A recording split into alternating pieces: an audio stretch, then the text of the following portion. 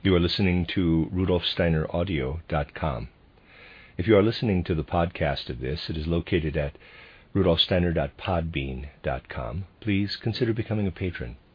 As well, there are two publishing houses, steinerbooks.org in America and rudolfsteinerpress.com in England, who are the sole publishers of Steiner into English and have given me permission to do these recordings. Please consider patronizing them as well. This is Lecture 7 of the lecture cycle by Rudolf Steiner, Rosicrucian Esotericism, given in Budapest in 1909. Lecture 7, Evolutionary Stages of Our Earth Before the Lemurian Epoch. The lecture yesterday brought our study of the evolution of our planet to the stage known as Old Moon. We heard that the first embodiment of our planet was that of Old Saturn, the second that of Old Sun, and the third that of Old Moon. We came to the point in yesterday's lecture where it was made clear that if everything had progressed exactly as hitherto, man would not have been able to keep pace with the tempo of the cosmic evolution of other beings. Hence a kind of severance took place at a certain point during the Old Moon embodiment. The Sun, progressing as it was within the cosmic expanse, separated from the planetary body, together with the finest substances and higher beings. The less progressed part of the planetary body, namely Old Moon itself, still containing all that constitutes our present Earth and present Moon, remained as a kind of cloud body. Certain conditions brought about a densification or hardening on Old Moon, and the same happened to the beings inhabiting it. When the Sun had separated, its forces worked upon Old Moon from outside. The subsequent human, animal, plant kingdom that came into existence on Old Moon now separated the forces of the Sun, now received the forces of the Sun from outside. Let me read that again. The subsequent human, animal, plant kingdom that came into existence on Old Moon now received the forces of the Sun from outside. After the separation, the three kingdoms on Old Moon came into existence. As yet there was no mineral kingdom, but what took shape after the hardening process as the lowest kingdom was a kind of mineral plant kingdom. Mineral substance that was plant-like in character, or, if you prefer, plant substance that was mineral in character. This formed the ground of Old Moon. It was a kind of semi-solid, semi-fluid foundation. On the Earth today we walk about on a mineral ground. On Old Moon it was semi-solid, semi-fluid ground, a kind of plant-mineral soil. Think of a mass of spongy plant-like substance on which human beings walked. This was the character of the lowest kingdom on Old Moon, a kingdom that was at the same time half-living. The ground of our Earth today has become comparatively static. Volcanic activity is the only remainder of a certain inner life. On Old Moon there were no such conditions. We may perhaps speak later on about what an occultist has to say on the subject of earthquakes and volcanic activity. Just as organs in a plant grow and subsequently die, so did this half-living substance on Old Moon. The Old Moon was like a great organism, living and mobile, on which the beings living might have felt like parasites of today. These Old Moon plants were composed of mineral substance, had life in them, and were mobile. They were plant-mineral in character. Nothing would have been found resembling our rocks of today. Instead, there were horny or woody formations. In the environment of Old Moon, like a kind of atmosphere, were a few cloud masses composed of a half-watery, half-living substance in which the beings of the next kingdom, half animal, half plant in character, were embedded. If you were to crush a tree, causing something akin to the feeling experienced by an animal, that would be remotely comparable with what was experienced by this animal plant kingdom, which could not exist as such on the Earth today. As has often been said, not only are there pupils in school who make no progress, but in the whole process of evolution there are always beings who remain at a standstill, and who, together with the forms that belong to them and express what they are, become retarded. Thus on the Earth itself there were still certain moon beings who were not sufficiently advanced to keep abreast of evolution on the Earth. These beings were obliged to create in their outer expressions the condition that had been essential to their life on Old Moon. As you know, plants on Old Moon were not rooted in mineral soil as they are today, but in the half-living ground of the planet. Mistletoe, for example, is a descendant, a straggler of an Old Moon form. It is obliged to take root in plant soil. In In folk legends, there are many indications of this. For example, in the legend of Baldur and Loki, the latter is a being belonging to Old Moon, whereas Baldur is a being inwardly connected with earth and sun evolution. To interpret a legend or myth, it is necessary to know in which sphere of occult investigation the connections can be discovered. External science could be so enriched by the fruits of clairvoyance that it would recognize in a legend much more than folk fantasy. Spiritual science must teach one to investigate with the whole soul instead of with the intellect only. There was still a third kingdom on Old Moon, between the animal and human kingdoms. It was the animal-human kingdom. The forms of these animal men were quite different from what is pictured by materialistic science today. They were animal men, although certain important members of their constitution were not yet actually within them. While he is asleep today, man's physical and etheric bodies remain in the bed, and his astral body is outside. Fundamentally speaking, during sleep, he is therefore in the physical world with only the lesser half of his constitution. Man's physical and etheric bodies belong to an earlier, cosmic stage of consciousness. Clairvoyant vision reveals this condition to have been permanent on Old Moon. The astral body then was never entirely within the physical and etheric bodies, but was nevertheless connected more fundamentally and definitely with the human being than is the case during sleep today. The head of the man of Old Moon was not self-enclosed, as is the case today. A residue of what the organs in the head were at that time is the place at the top of a baby's head that stays soft and open for a long time. Were you to draw a line vertically downward from this soft area, you would meet the pineal gland. Today it is stunted and withered, but it was an important organ during the Old Moon embodiment. It was a kind of sense organ that connected man's physical and etheric bodies with his astral body. Through this organ, which was a delicate, luminous body, man's astral body radiated into the other bodies. His consciousness was neither that of sleep nor of waking life. He did not perceive outer objects. His consciousness might be compared with that of the dream today. The pineal gland at that time was a kind of warmth organ, emitting powerful, luminous rays of warmth. When, on Old Moon, man was moving about, the function of this organ was to show him the direction he must take. Man's perception on Old Moon consisted in something like a dream picture rising up within him. There was as yet no seeing or perceiving objects, but man felt an inner up and down surge of living pictures, of which the dream pictures of today are only a feeble shadow. Everything a man set out to do on Old Moon, how he searched for his food and so forth, was always activated by these pictures that were connected with the outer world. He could allow himself to be directed and led by them. When he was looking for food, he was guided by certain pictures that rose up before him, and he was warned of danger also by them.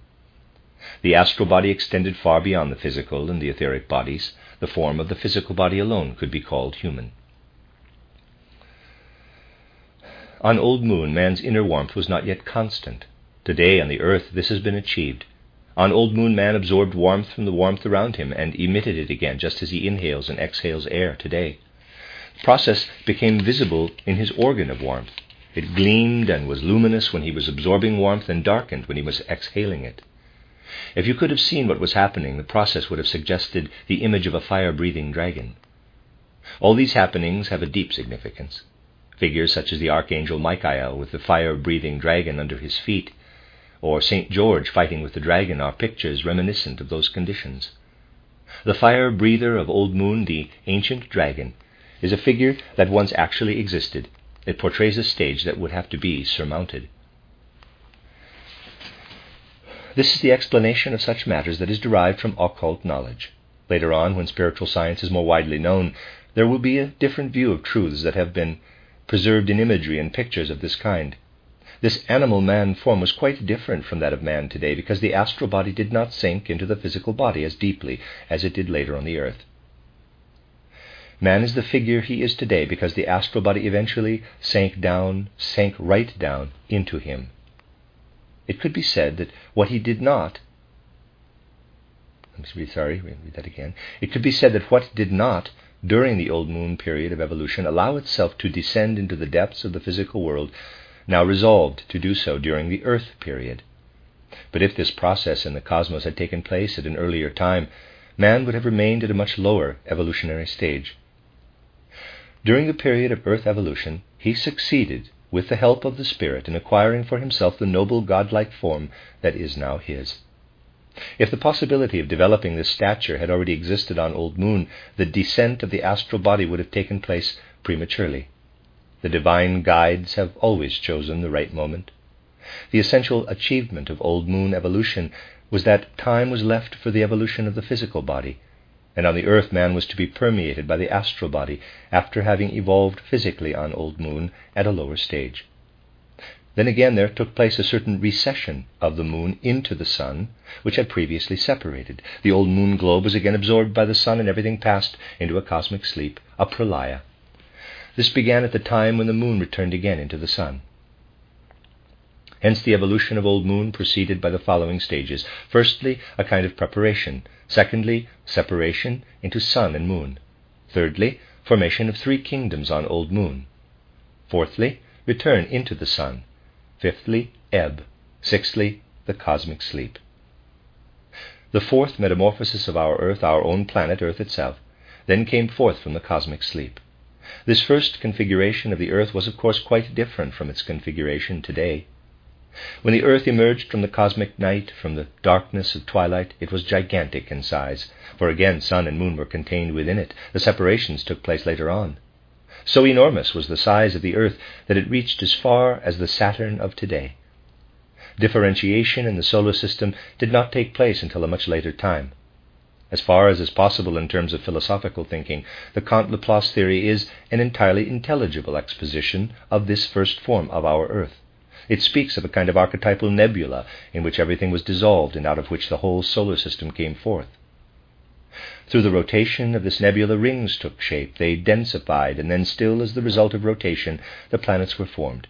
In schools, this process is often illustrated by means of an experiment. A globule of oil in liquid of equal density is made to rotate by a simple mechanical device. It can then be observed that this globule flattens, that drops separate from it and form themselves again into globules that circle round the central globule. In this way one can see in miniature a kind of planetary system coming into being through rotation. This has an immensely suggestive effect. Why should we not picture the process in this way? This experiment shows how a planetary system comes into existence through rotation. It is there, before our very eyes. But one thing is forgotten. One of us, or the teacher, actually causes the rotation.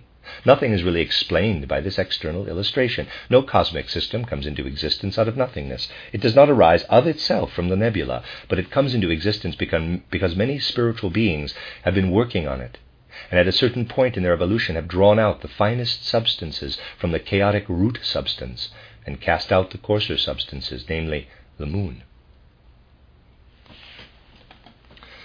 During the first period after Pralaya, the Earth, in which all the substances and beings were again united, recapitulated the Saturn condition.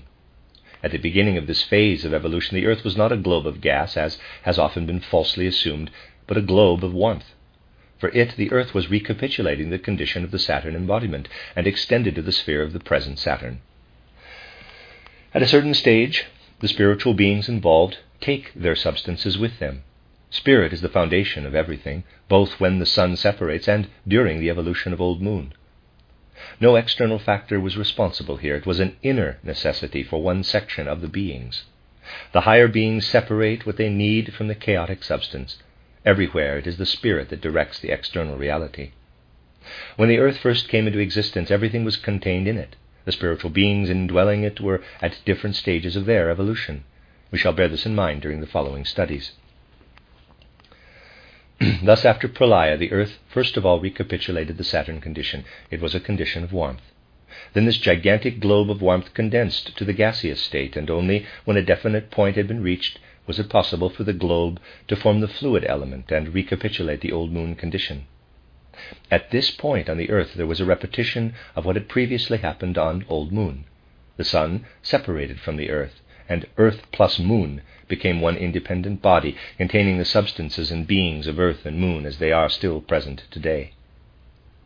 Thus for a time, Earth and Moon and Sun were one united whole.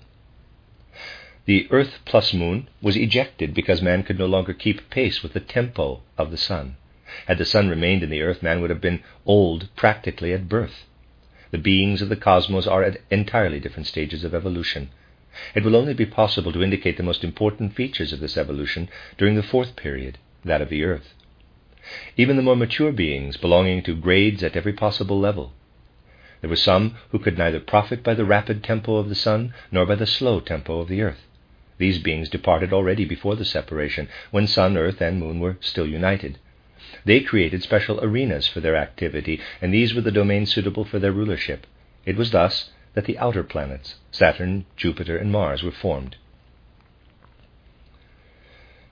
During the recapitulation of the Saturn embodiment, Uranus, Vulcan, and Saturn separated from the Earth. During the recapitulation of the Sun embodiment, Jupiter and Mars separated.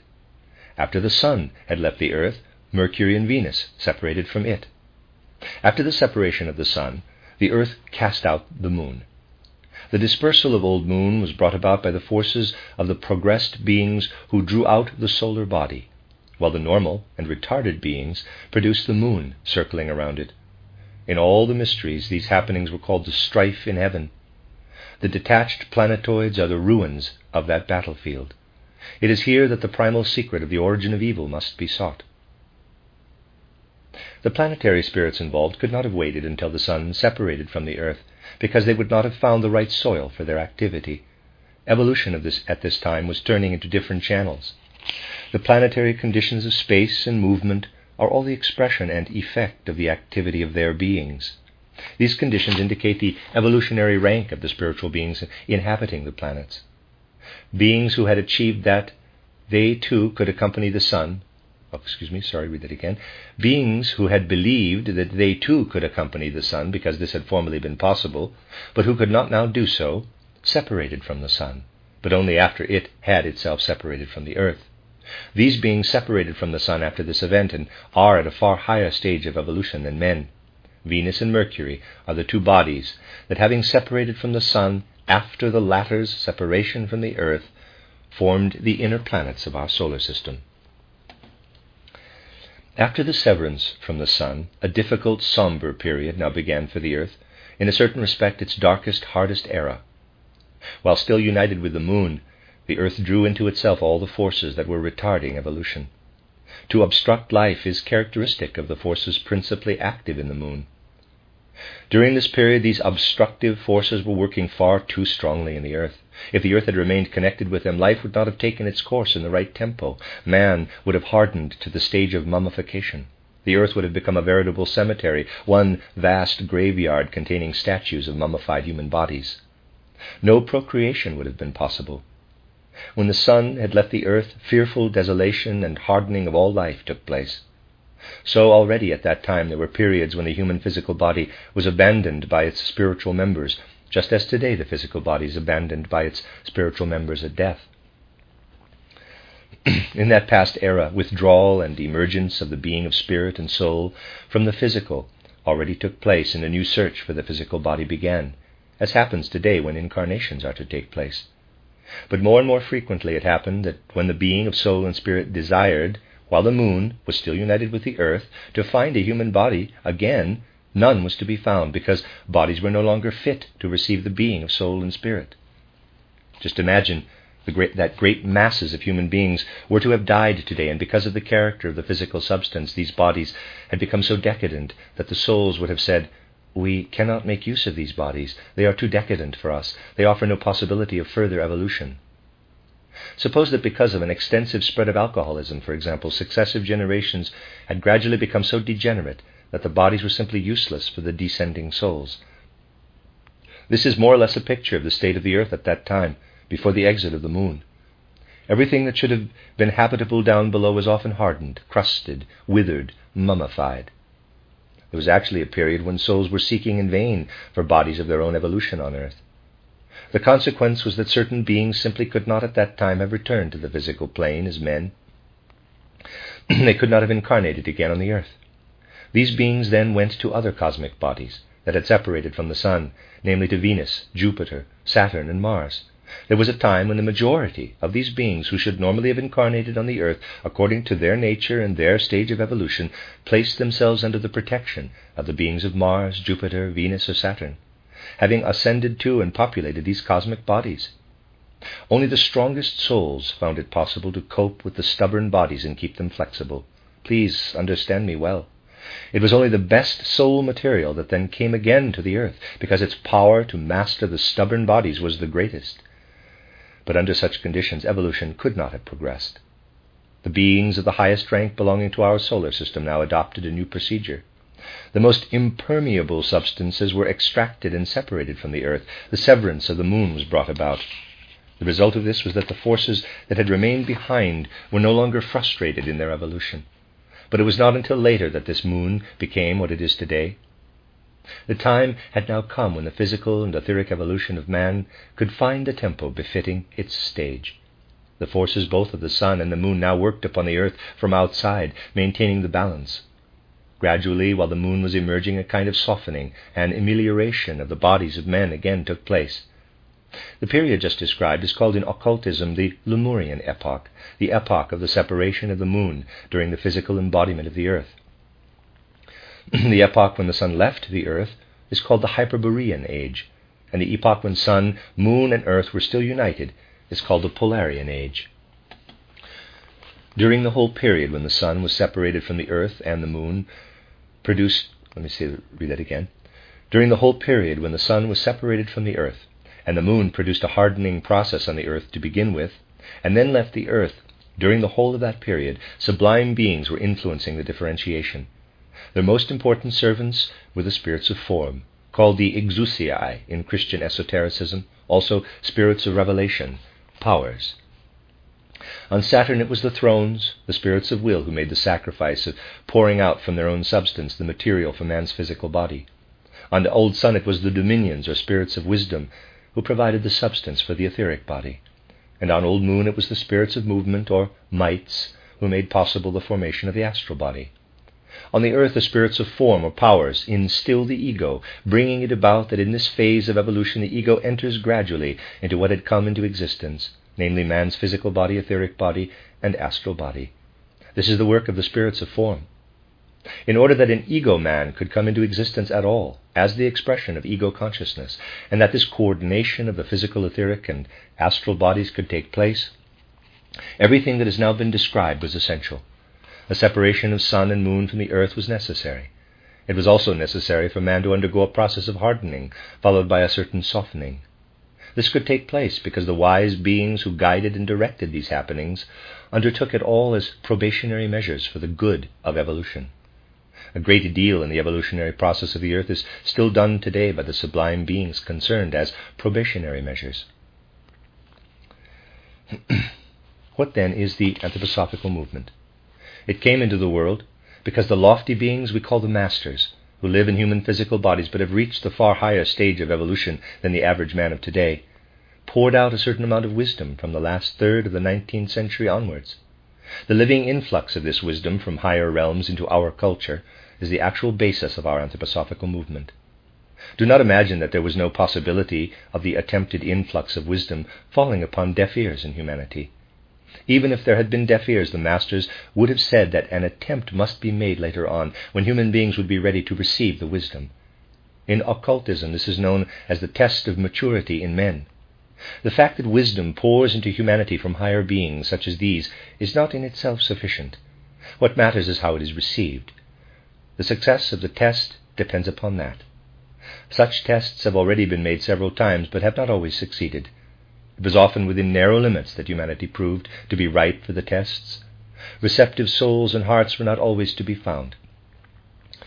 When the ego of humanity was to be instilled, the test consisted in gradual attempts to permeate what had formerly been astral body only with the ego.